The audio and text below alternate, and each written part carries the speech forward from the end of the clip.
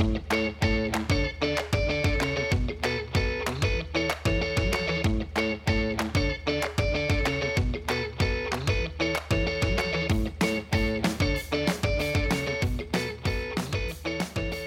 to Uncorked, another podcast brought to you by Team Corker. I am in awe of this week's guest. Alexandera is a hero, is a legend, is an incredible human being who so many folks don't quite totally understand.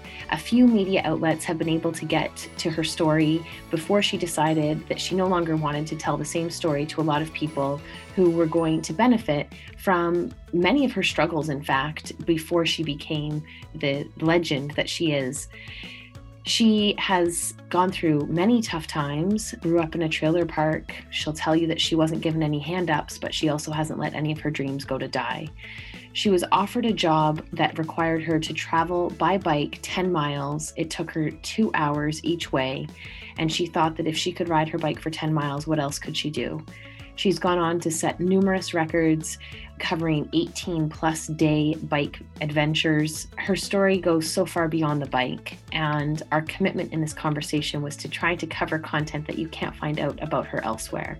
So I hope this is just a small light into recognizing the humanness of us all, and really and truly what's possible if you decide to ride a bike, perhaps 10 miles at a time. Thank you so much, Alexandera, for your time, and I hope everyone enjoys this one. Hi, Alexandera. Thank you so much for joining me today. Thank you for having me. Well, I was going to say, you are sought after. You are a very tricky human to find, to connect with, to uncover, and it's not lost on me that there is a boundary that you have, and to honor that says, I don't want to be talking about perhaps the same story or all of my life out for everyone to consume. And I want to start right there.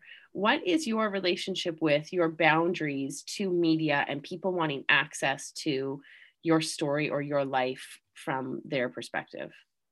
Well, first off, thank you for having me. I'm glad that we were able to connect in the way that we did. My relationship with media and giving people access has been a complicated one to figure out, because I do think it's important to share stories, and I like doing that, but my personal close relationships are so important. And like the people that are in my day-to-day life and the people that make effort to call me and we talk and we make effort to see each other, like those are so important to me. And I want to give them something different that I just give to everybody else. So I'm raw and full and fully there and fully present with my close people. And that takes a lot of time and energy to be able to do that authentically. And my life and my time is really important and special to me. And I only want to really share that with people who are willing to do the same. It came to this point of like people asking me if I would do this and say this. And I finally was like, no, because I want to give the people that I love something really special. And if I give it away to everybody, then it's not special anymore. Yeah. It's so powerful. I just have enormous amounts of respect for your stance, because it's so easy to get washed away into thinking that it's mainstream, or that just because quote unquote everyone is doing it that you should too. And it's like, no, why? And you really gave me pause for thought about a lot of things after our first conversation. I was so excited to connect, and I want to get into those other things in life. And yet it feels so important that we start with the power of relationships and what has brought you back to the land that you're on now, because something tells me that those relationships, or the relationships that were instilled in you in a very young age, are now impacting who you are as an adult. Yeah, I mean, my journey of coming back home to the Fond du Lac Reservation, I think it's super powerful. My mom was a child adopted out in the Indian adoption era, which was this time when the federal government was intentionally removing Native children from their Native communities and placing them in non-Native homes away from their reservation. So that was my mom. And she was adopted prior to the Indian Child Welfare Act in 1978, which the Indian Child Welfare Act was a super huge act. It worked retroactively to allow Indigenous children to find access to their tribal communities, even if the adoptions were closed. However, my mom did have a closed adoption and could not find information about her tribal affiliation, even though federal Indian policy said that she should be able to. And she spent 20 years of her life trying to find out her own tribal identity. She grew up knowing she was from a reservation in Minnesota. She grew up knowing she was Native, but that's all. And that's not enough to talk about relationships with your tribal community. You can't be like, oh, I'm Native, but from somewhere. Like when you're an Indian, you have a tribal community, you have a story, you have a place that you connect with, and that's a community. And then that community can vouch and be like, yeah, she's a member here or not. So finally, when I was 19, my mom found her biological mom and we got enrolled, which is how my tribe defines citizenship. You prove your blood quantum, which is your amount of Indian blood based off of your connection to people on the tribal rolls. So we got enrolled. I was 19, 20, and really having a hard time in life during those years. And my very first bike tour actually was, I rode my bike from southern Wisconsin all the way up to the reservation to spend a few weeks here with my mom. Wow. And, you know, then I got into racing bikes years later, but it was my first bike trip was from Madison, Wisconsin to the reservation. The reservation. Now, what was the journey for you to then call this home? Because obviously you didn't just show up with your bike and stay. Yeah. Oh, as romantic as that would have been. It was really complex. So I spent a lot of time living in Madison, Wisconsin. And that's really where I was a bike messenger and a bike delivery person. And that's where I got my first bike mechanic job. Oh, and I was a live-in nanny for a family for 8 years. And I had a really deep relationship with that family that I had worked for. They ended up becoming my family. They ended up just believing in me despite all of my shortcomings. I was so young when I started working for them. I think I was 18 or 19, just like at that time thinking about the fact that like I'm helping raise somebody's child. Yeah. Like, I can't believe they trusted me with that. But like also in high school, I was pretty active in the drinking and drug scene, really heavily into opiates. And that continued on and off for the next, I don't know, 10. No, I don't think I've used anything in like a long time, maybe 24, 25.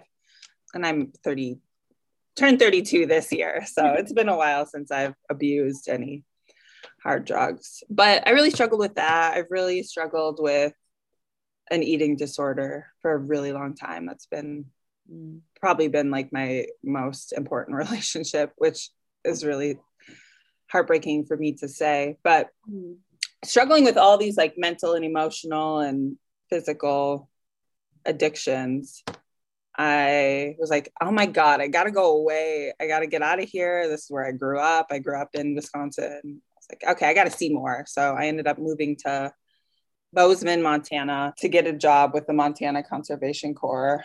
And then I was like, okay, I'm going to go to college. And I went to college, or I got accepted to the University of Arizona in Tucson for American Indian Studies. And somewhere in there, I had decided that I wanted to be a dentist. Oh. But I applied to school in the science program and they didn't accept me. But they did accept my third choice, which was American Indian Studies. So I decided that I would move to Tucson, Arizona and learn about Indians.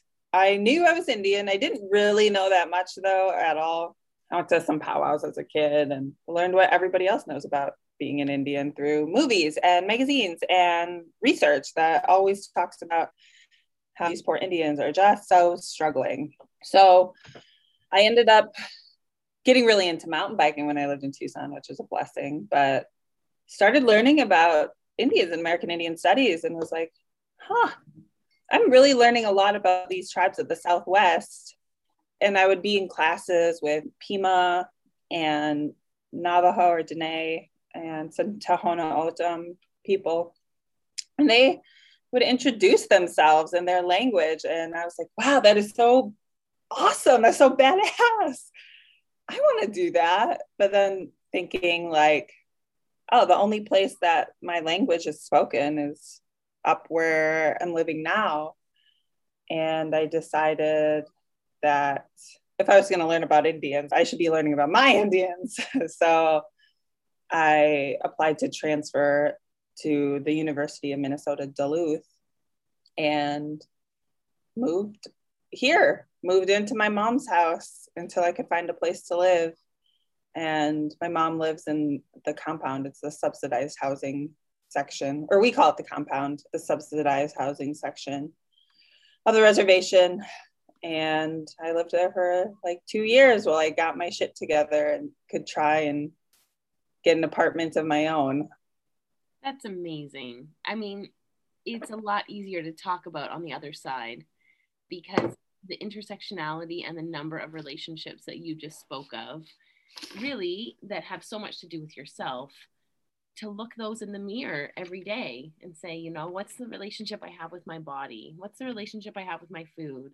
And it doesn't come from your body in the moment. It comes from like, you know, the body you were born into and the media that you've consumed, and subconsciously, not knowingly, you didn't set yourself up for desiring harm.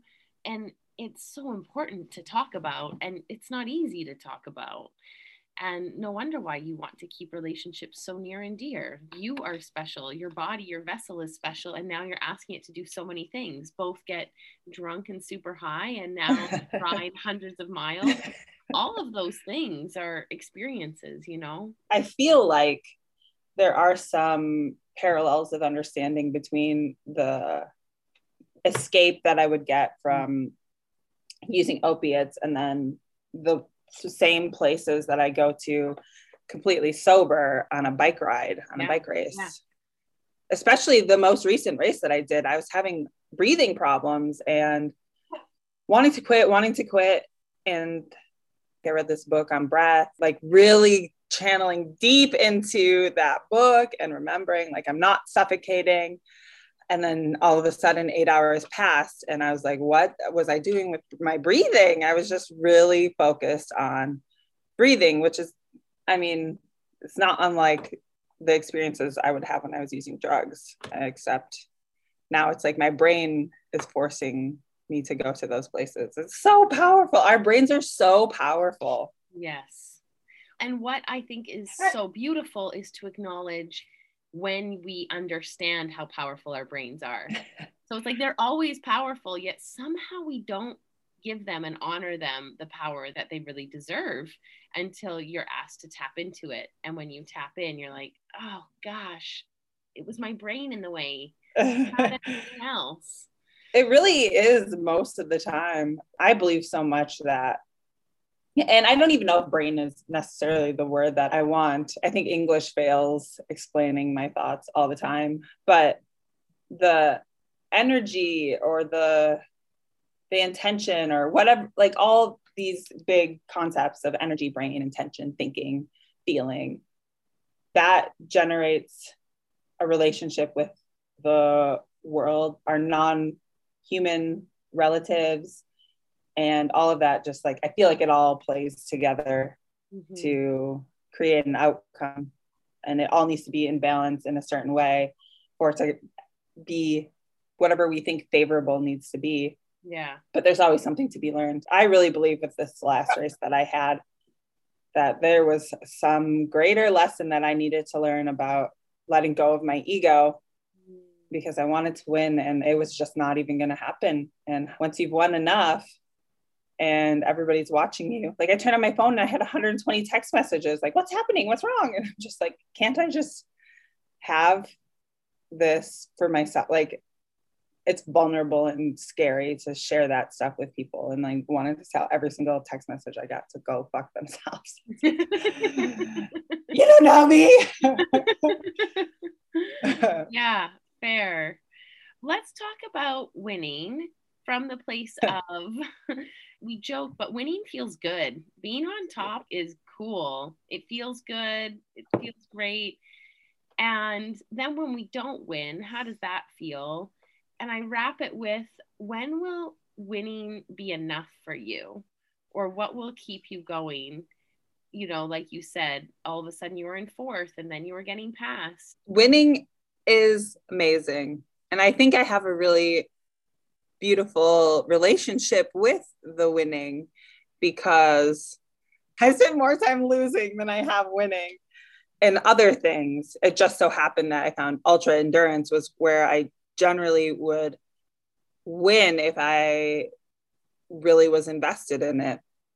But I do lots of local shorter gravel races, like 50, 100, 200-mile races, that's like super challenging for me because I really only start to excel in that first overnight. Like if you watch any of my races, you'll notice a pattern in how I do things. And it takes a few days to get to that point. It's like the long game that I'm really, really connected to. And then the shorter stuff. So I spend a lot of time losing. And I think that prepares me in some capacity for when big losing does happen. But it's so hard. It's so hard to lose. I had to first check my ego and be like, okay, well, I'm not winning and I feel really sick and I can't do what I know that I can do. Mm-hmm. And I just want to quit. And then evaluating like, but why do you want to quit? What is going to happen if you quit?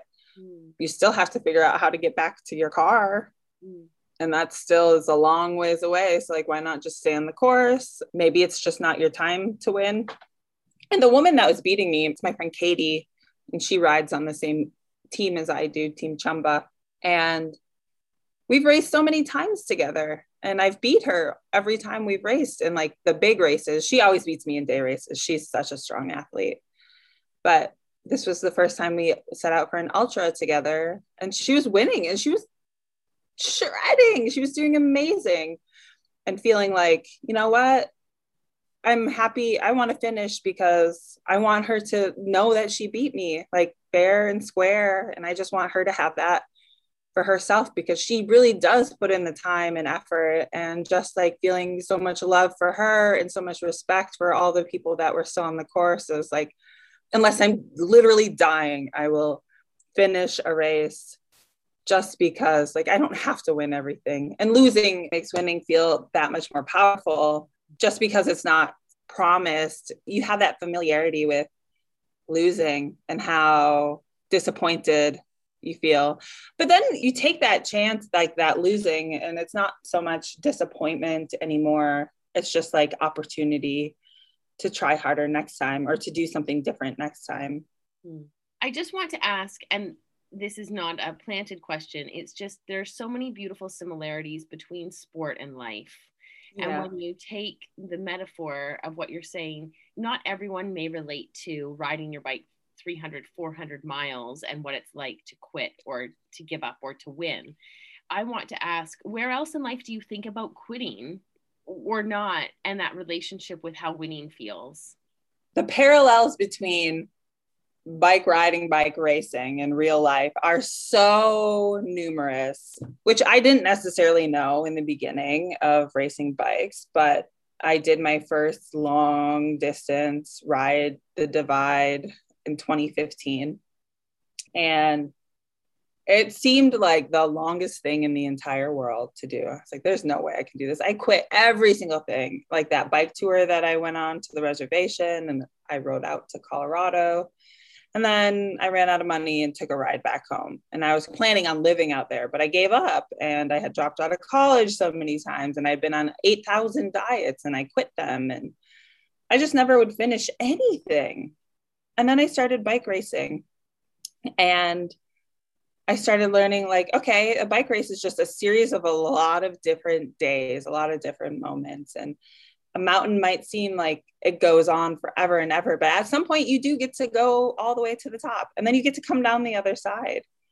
and then you'll have to go back up again. And that translated to my understanding of college, where I was like, okay, it's really just one semester at a time. All I have to do is finish this one semester. And really all that is just like 1 week after another. So you break it down to all these smaller moments, and it ends up adding up to being something really great. So I just think all the lessons that you learn enduring through these long, hard events are just like life. It's just like every relationship. You'll have such happy highs, with somebody that you love. You could have the best moments, and then you'll have bad times. And just because the bad times happen doesn't mean that the world's ending. It just helps you gain appreciation for those really happy light times. Mm-hmm. Gosh, well, I mean, we're recording this on what feels like the other side, or hopefully the other side of a pandemic. I know that on your side of the border, things are definitely a little more open. You're traveling. I'm glad to hear there's races. Not quite there yet in Canada, but fingers crossed. And I'm wondering, what's your perspective on this next dawn, if you will? And having had the year that I think everyone's just had in varying capacities, what has the impact to you been?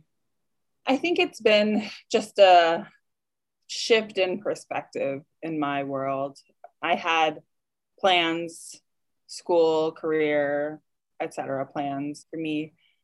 I was planning on going to dental school, and I was like, I can give up racing. I can just race like one race a year or something, or show up to weekends, and that'll be fine. Like, I'm getting it all out of my system, and I'm having fun doing it. And then the pandemic happened, and all the races were taken away without me having to make the decision. It just was there, and I didn't get to regret my decision or anything. It just happened, and it happened to everybody. And it was in those moments where I was like, oh my God, I can't give it up. It's such an integral part of my soul and makes me who I am. And maybe someday I will want to, but right now I still want to race bikes. It's amazing. It's so cool. I'm so glad you haven't given up. I feel so grateful that you would share the parts of your vulnerable heart that go beyond bike racing. And I know that we can find so much, I mean, maybe to your dismay, about online.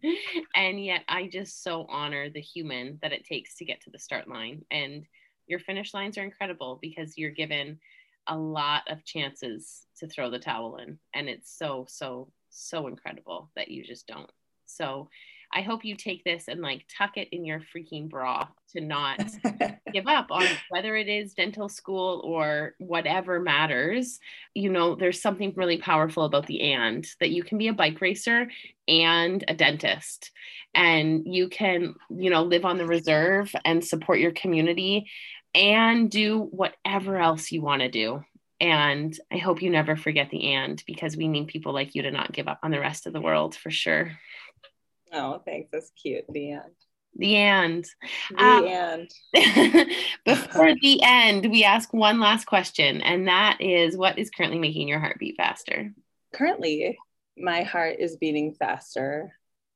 It's not even caffeine, because I'm not even on caffeine. What's up? I am later today leaving to head north to Grand Marais, Minnesota, up the North Shore of Lake Superior, with my group of Indigenous women riders that have been training for another race. This is our second race together.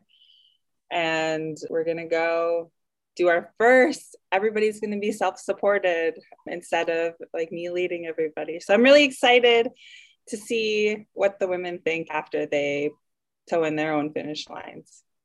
Amazing. Just for context, you shared that this is either a 50 or 100-mile day, and you can't wait for such a short experience. And just to put into context, for many people, riding 50 or 100 miles is a very long feat. And so maybe I do wish that you lose perspectives, because then you keep doing these amazing things. But for the rest of the world to know that 50 or 100 miles is still phenomenal. Yeah, it's just a low chill spin. I'm really excited I will not be racing because my body is tired from last week. Gosh, You're incredible. Thank you so much. And I hope you really, truly never stop riding bikes. Thanks for having me on. I appreciate it, and your persistence and creativity with how we talked. I loved it. Aw, thanks so much.